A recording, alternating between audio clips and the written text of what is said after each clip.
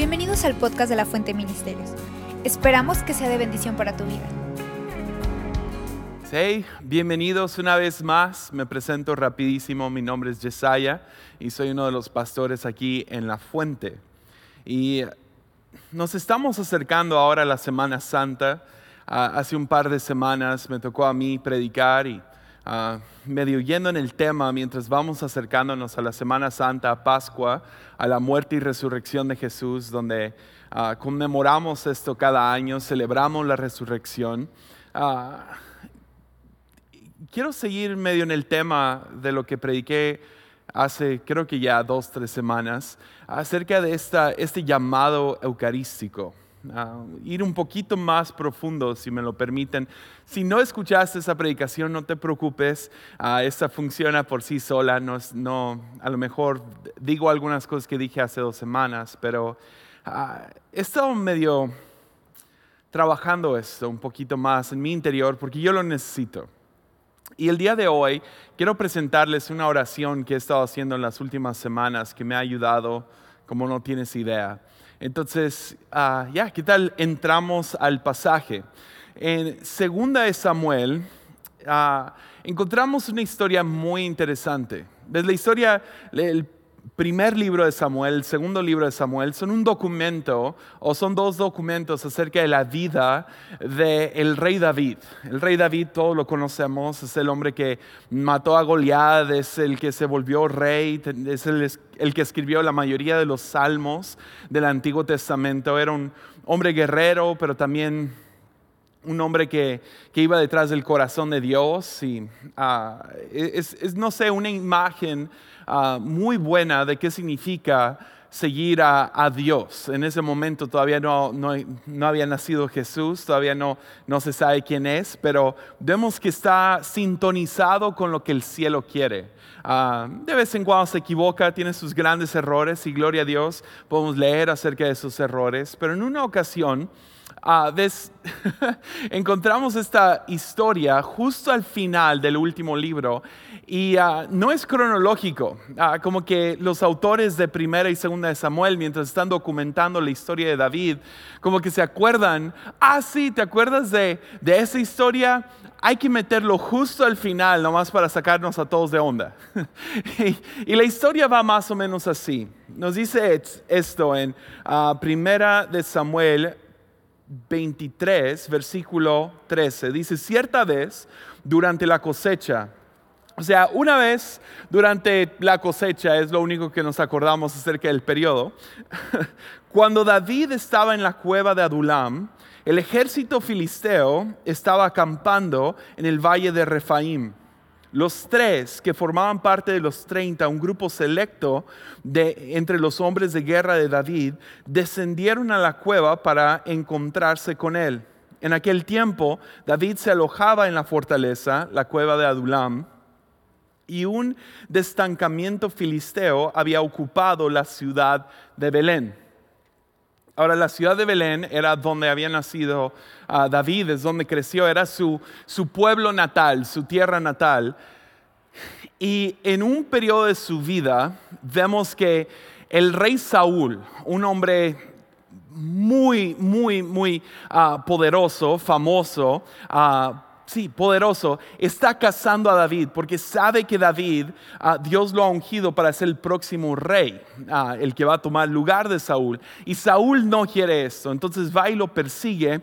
Y mientras lo está cazando como un animal, David va y se esconde. De hecho, sabemos toda esta historia por el primer documento, 1 de Samuel. Vemos toda la historia de la cueva de Adulam. La cueva de Adulam fue un lugar donde David fue escapándose de Saúl. Llegó a esta cueva solo, pero algunos parientes de David se enteraron, entonces se acercaron, llegaron a la cueva para estar con él.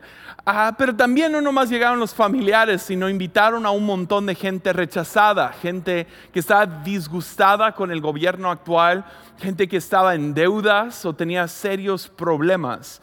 Terminaron llegando aquí, llegaron más o menos alrededor de 400 personas. Entonces sí, no es tan divertida la situación para David. Es un momento feo, es un proceso complicado. Y la razón que está quedando ahí es porque no puede ir a su ciudad natal, porque el enemigo lo ha conquistado. Entonces tiene dardos llegando de todos lados. Y en medio de estar en esto, llegan estos 400 hombres con problemas, disgustados, estresados, mal, están mal. Y a David le toca liderar a todas estas personas. Entonces, no es para recapitular lo que ha pasado. A David lo están cazando, no puede ir a su pueblo natal para buscar refugio, entonces termina en una cueva. Y no me importa qué tan bonita está la cueva, son 400 hombres en una cueva. Y no nomás son hombres, sino son gente disgustada, gente que no está feliz, cansada, agobiada, irritada, con problemas. Y luego a David le toca liderar esto, le toca buscar algún tipo de patrón, algún tipo de organización a esto, ok, a tal hora vamos a comer y a tal hora va a pasar esto y tú le robaste qué a la otra persona y báñate por favor, ¿sí me entiendes? O sea, le está tocando todo esto y mientras está con todo este estrés de estar siendo perseguido, de no poder ir a su casa, de estar tratando de liderar a todas estas personas con problemas, vemos la oración de David en este momento, donde él dice lo siguiente.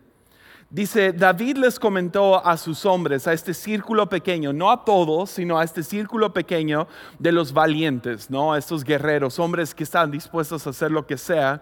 Les comenta un vivo deseo, dice, cómo me gustaría tomar un poco de esa agua del pozo que está junto a la puerta de Belén. Cómo nomás me gustaría tomar agua del pozo que está junto a la puerta de Belén. Ahora, la pregunta aquí es, ¿David está siendo literal? No.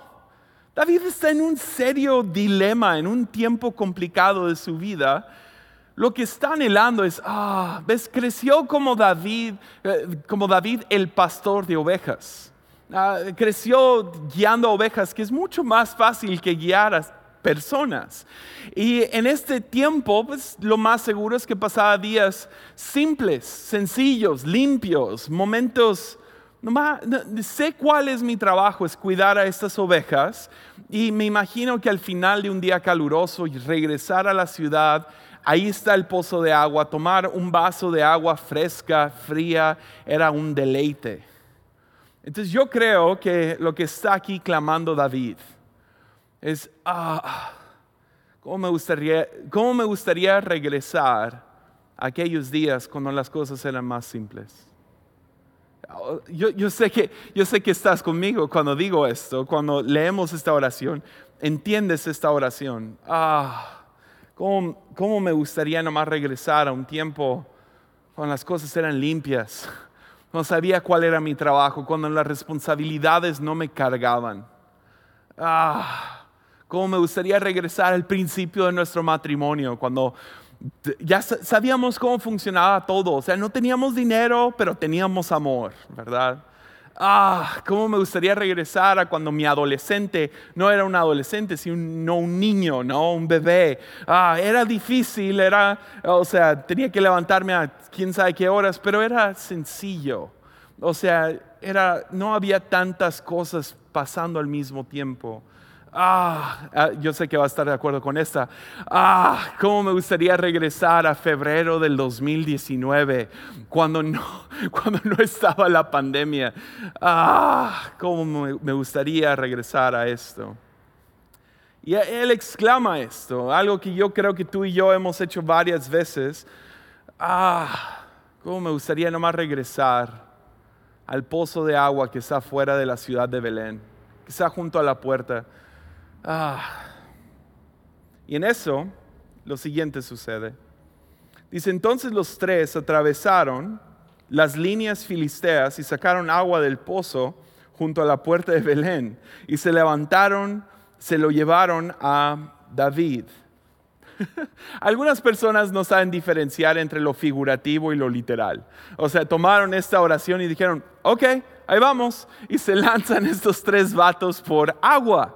Y cuando se lo traen de vuelta, son 25 kilómetros de ida, 25 de vuelta, y aparte tienen que arriesgar sus vidas al cruzar estas líneas enemigas, ¿ok? No es para tener en contexto qué tan difícil fue este trabajo.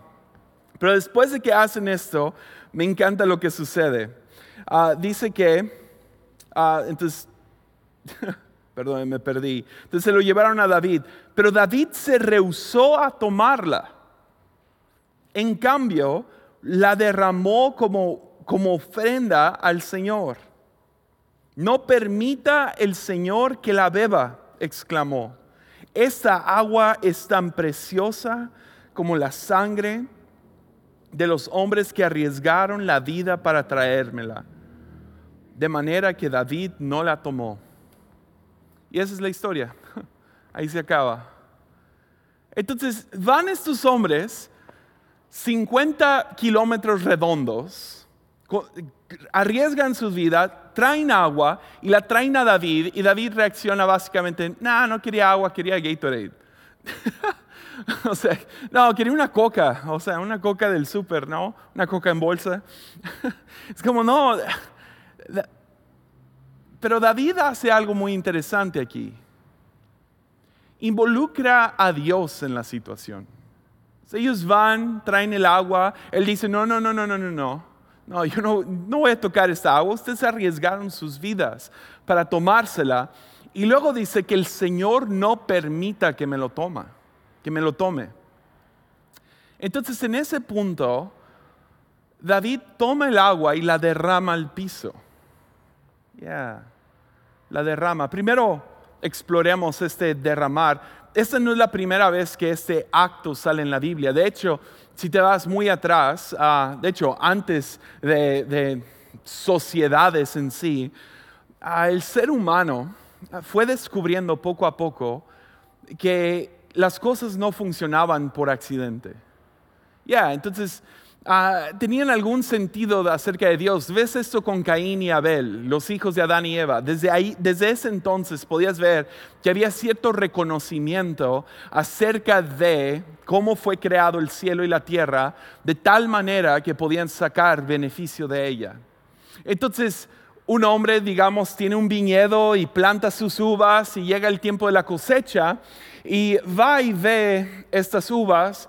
Y dice, ¿sabes qué? Sí, le metí un montón de trabajo. Trabajé, estuve bajo el sol, sudé, sangré y lloré para que funcionara este viñedo. Y miren, produjo muy buenas uvas. Pero al mismo tiempo reconozco que si el creador de los cielos y la tierra no hubiera creado la tierra de esta manera, no importa cuánta labor hago, cuánto trabajo hago, no tendría estas uvas. Entonces terminaban apartando una porción y lo regresaban, se lo daban de vuelta. Y esta era una manera de checar su corazón, de mantenerse, sintonizados o sincronizados con esta idea de que todo era un regalo.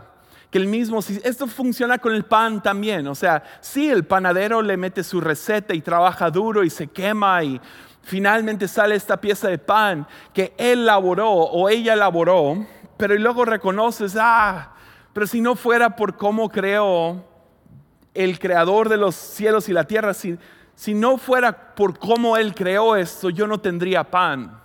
Funciona también con los que crían ganado, con los que pasan tiempo con estas vacas y los crían y les dan de comer y los reproducen y ahí están y los cuidan de lobos y de diferentes cosas. Al final del día, no importa cuánto trabajo hago, si el fundamento de la tierra no hubiera dado esto, yo no tendría nada. Entonces tomaban una porción y usualmente la mejor parte y lo ofrecían de vuelta. Así es como, a lo mejor se nos hace como que viejo esa idea, pero hay gente todavía que piensa de esta manera. Hay algunos que trabajan toda la quincena, reciben su quincena y cuando lo reciben dicen, es que Es que sí, yo trabajé, yo estuve ahí, no sé, firmando papeles, escribiendo esto y lo otro. Estaba ahí de 8 de la mañana hasta las 6 de la tarde. Trabajé cada día, sí, no falté, trabajé duro. Nadie me aplaudió, pero ¿sabes qué? Si no fuera por cómo el creador de los cielos y la tierra organizó el mundo, yo no tendría esta quincena. Entonces apartan algo, ese es el corazón de los diezmos y ofrendas, apartan una sección, una porción de eso y lo terminan ofreciendo de vuelta. Encuentras este corazón dentro de todo el Antiguo y Nuevo Testamento, que gente que quiere mantenerse agradecida, no caer bajo cinismo o orgullo o volverse intitulados o merecedores. Deciden, ¿sabes qué? Voy a apartar una porción de lo que tengo para regresárselo a aquel que me lo dio todo. Porque si no fuera por el Creador, yo no tendría 100%. Entonces, ¿qué me cuesta dar de vuelta 10%, 20%, 30%? Nomás en agradecimiento y en reconocimiento de que si no fuera por el Creador de los cielos y la tierra, yo no tendría nada. Pero aún en el Viejo Testamento, encontramos que estos sacrificios los usaban para otras cosas útiles. Llegaban y ofrecían incienso al templo, ya que se había construido el templo o el tabernáculo, venían y ofrecían inciensos, perfumes, y esos se usaban para decorar el templo. Vemos que había ciertos sacrificios, pues estos sacrificios, una parte de ellas funcionaba para alimentar a los sacerdotes y a los músicos y esto y lo otro. Entonces sí se lo estaban ofreciendo a Dios, pero al mismo tiempo había cierta utilidad para esto. Pero encontramos un tipo de ofrenda que hasta la fecha me saca de onda, que es que llegabas con algún líquido y lo derramabas, sea vino, sea agua, sea algún aceite, y cuando lo derramabas, pues ya no tenía ninguna utilidad, ya no daba ningún resultado. Para ponerlo en perspectiva, imagínate venir a una reunión de la fuente. Y no sé si te ha tocado, pero hay un momento durante la reunión donde pedimos los diezmos y ofrendas, donde las recogemos. Y salgo yo, sale uno de los pastores y damos alguna explicación en cómo puedes dar, y luego pasan unas canastas y ahí echas tu efectivo, o puedes pasar a nuestro módulo, dar con tarjeta, o puedes dar en línea o lo que sea. Imagínate que juntáramos todo el efectivo. ¿Okay? Porque es algo tangible, ¿no? No está en el espacio moviéndose, sino es algo tangible. Imagínate llegar a la iglesia con una ofrenda, digamos el próximo domingo. Tú llegas a la iglesia y traes una ofrenda que te costó. Dices, sí, me cuesta reconocer, ser agradecido, pero lo voy a traer de todos modos. Lo traes y lo echas a la canasta. Luego pasan la canasta y luego el pastor dice, ok, traigan los diezmos y ofrendas aquí a la plataforma, y lo ponen aquí, y luego le echamos gasolina y lo prendemos. Imagínate el shock que crearía dentro de ti. ¿Cómo? Que usen eso para otra cosa, que sea útil. O sea, yo creo que varias personas se irían de la iglesia, porque muchos dan con el corazón de buscar resultados. Tienen casa nana, un orfanatorio. Ok, yo doy hacia eso. Yo entiendo que las luces no se pagan solas. Ok, doy hacia eso. Doy para que huela bonito y que esté bonito. Y doy mi oro para poder construir esto y lo otro. Pero imagínate quemarlo. Eso es lo que David hace en este momento, y ese es el shock que crea. Derrama el agua, el sacrificio de estos hombres enfrente de todos. Dice que el Señor no permita que yo me la tome.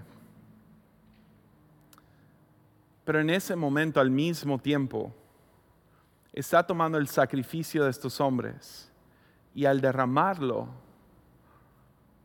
de una manera misteriosa, al sacrificarlo ahora a Él y dárselo al Señor, en vez de alguien aquí tiene sed, sino se lo ofrece a Dios, lo consume, lo derrama, termina tomando este acto de sacrificial y lo convierte en algo sagrado. Porque el sacrificio es lo que lo hace sagrado. Vivimos en un mundo adicto de resultados. Buscamos resultados en todo lo que hacemos. Y hemos perdido la hermosura de un momento sagrado. De derramar tu vida en algo por el simple hecho de derramar tu vida en algo.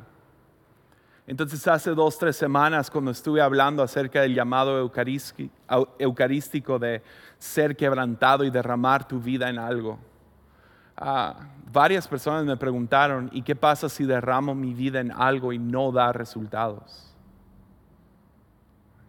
¿Qué hago con eso? Pues dentro del corazón de este creador de los cielos y la tierra, nos diría, no se trata de resultados. No se trata de 1 más 1 es igual a 2, sino el simple acto es hermoso y valioso en sí. O sea, ¿qué sucede cuando derramas toda tu vida en un hijo que es discapacitado? ¿Lo juzgamos? ¿Juzgamos al hijo discapacitado? Digamos que tiene, no sé, alguna enfermedad mental, alguna discapacidad. ¿Lo vas a juzgar porque nunca entró a las Olimpiadas o nunca sacó un 10 en la escuela? ¿O honras el sacrificio de los padres hacia este hijo, aunque no dé resultados hacia algo más grande? Claro, lo honras. Y aún estos padres no llamarían este acto como un sacrificio, lo más probable es que lo llamarían amor. Es que si lo amo, ¿cómo puedo no sacrificar? Derramar todo lo que tengo en él, en ella. ¿Se entiende? Encontramos en Juan 12 una historia que, no sé, es una de esas historias famosas, pero que creo que nos rompe la cabeza cada vez. Y es la historia de una mujer que llega a una fiesta donde se encuentra Jesús. Y ella llega con un perfume que vale más o menos el salario de un año. O sea, imagínate cuánto tú ganas al año y pones el número dentro de un perfume. Claro que hoy en día todavía hay perfumes que cuestan lo que tú y yo ganamos en un año. Imagínate comprar este perfume de alguna manera o heredar ese perfume. Y ella llega y lo derrama todo sobre Jesús, todo. O sea, con un dedito aquí en el cuello está bien, ¿no? Pero ella llega y lo derrama todo. Y en ese momento que ella derrama este perfume, los discípulos que están presentes levantan las manos en ofensa y en indignación y ¡qué desperdicio! Lo llaman. ¡Qué desperdicio! Echar esta ofrenda, este perfume de esa manera. Y luego uno de ellos dice, mejor se hubiera vendido y el dinero dado a los pobres. ¿Por qué se hizo de esta manera? ¡Qué horrible! Se encuentran ofendidos e indignados por este acto y lo llaman desperdicio. Pero Jesús se detiene. Dice, lo que esta mujer hizo es hermoso. Lo llama hermoso, un acto hermoso. Yo no sé en qué has estado invirtiendo tu vida y dices, es que no veo los resultados.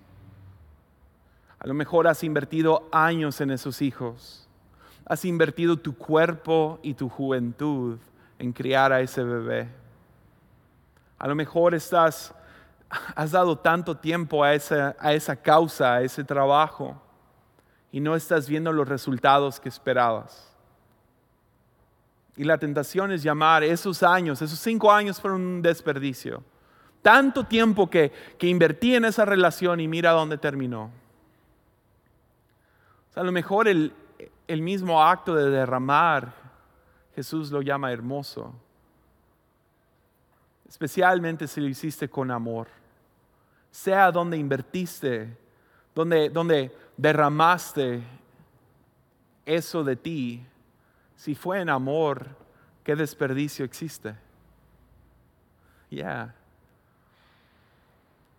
veo un año como el año pasado, 2020, y lo que va de este año, y digo, qué desperdicio, así lo juzgo, qué desperdicio. 1 año y medio tirado a la basura. ¿Qué voy a hacer con esto? Te frustra. Te frustra como ser humano. Ves esto y dices, es que no me dio resultados. Es que no me dio lo que necesito. Es que algo sucedió ahí. Pero creo que al final del día, lo que nosotros llamamos desperdicio, Jesús lo llama adoración. Y creo que está bien. Entonces mi oración últimamente, mirando diferentes cosas en mi vida donde veo y digo, qué desperdicio, qué desperdicio, qué desperdicio. He tratado de cambiar mi manera de pensar y decir, ¿sabes qué? Voy a orar lo siguiente. Señor, eso es lo que yo llamo desperdicio, eso que me frustra. Aquí tienes. Aquí tienes. Es todo tuyo. Esos años que tenía en esa relación, yo derramé cada gota de mi ser en eso. Y no resultó como yo quiero. Entonces, Señor, aquí tienes. Mi sacrificio de ir 50 kilómetros a la redonda, arriesgar mi vida. Señor, aquí tienes. No dio los resultados que esperaba, pero aquí tienes. Entonces sí, ¿qué tal oramos eso? Dios, todo lo que soy, lo bueno y lo malo, lo que ha producido resultados y lo que no, te lo entrego. Aquí tienes. Amén y amén. ¿Por qué no vamos a cantar una canción más, va? Venga.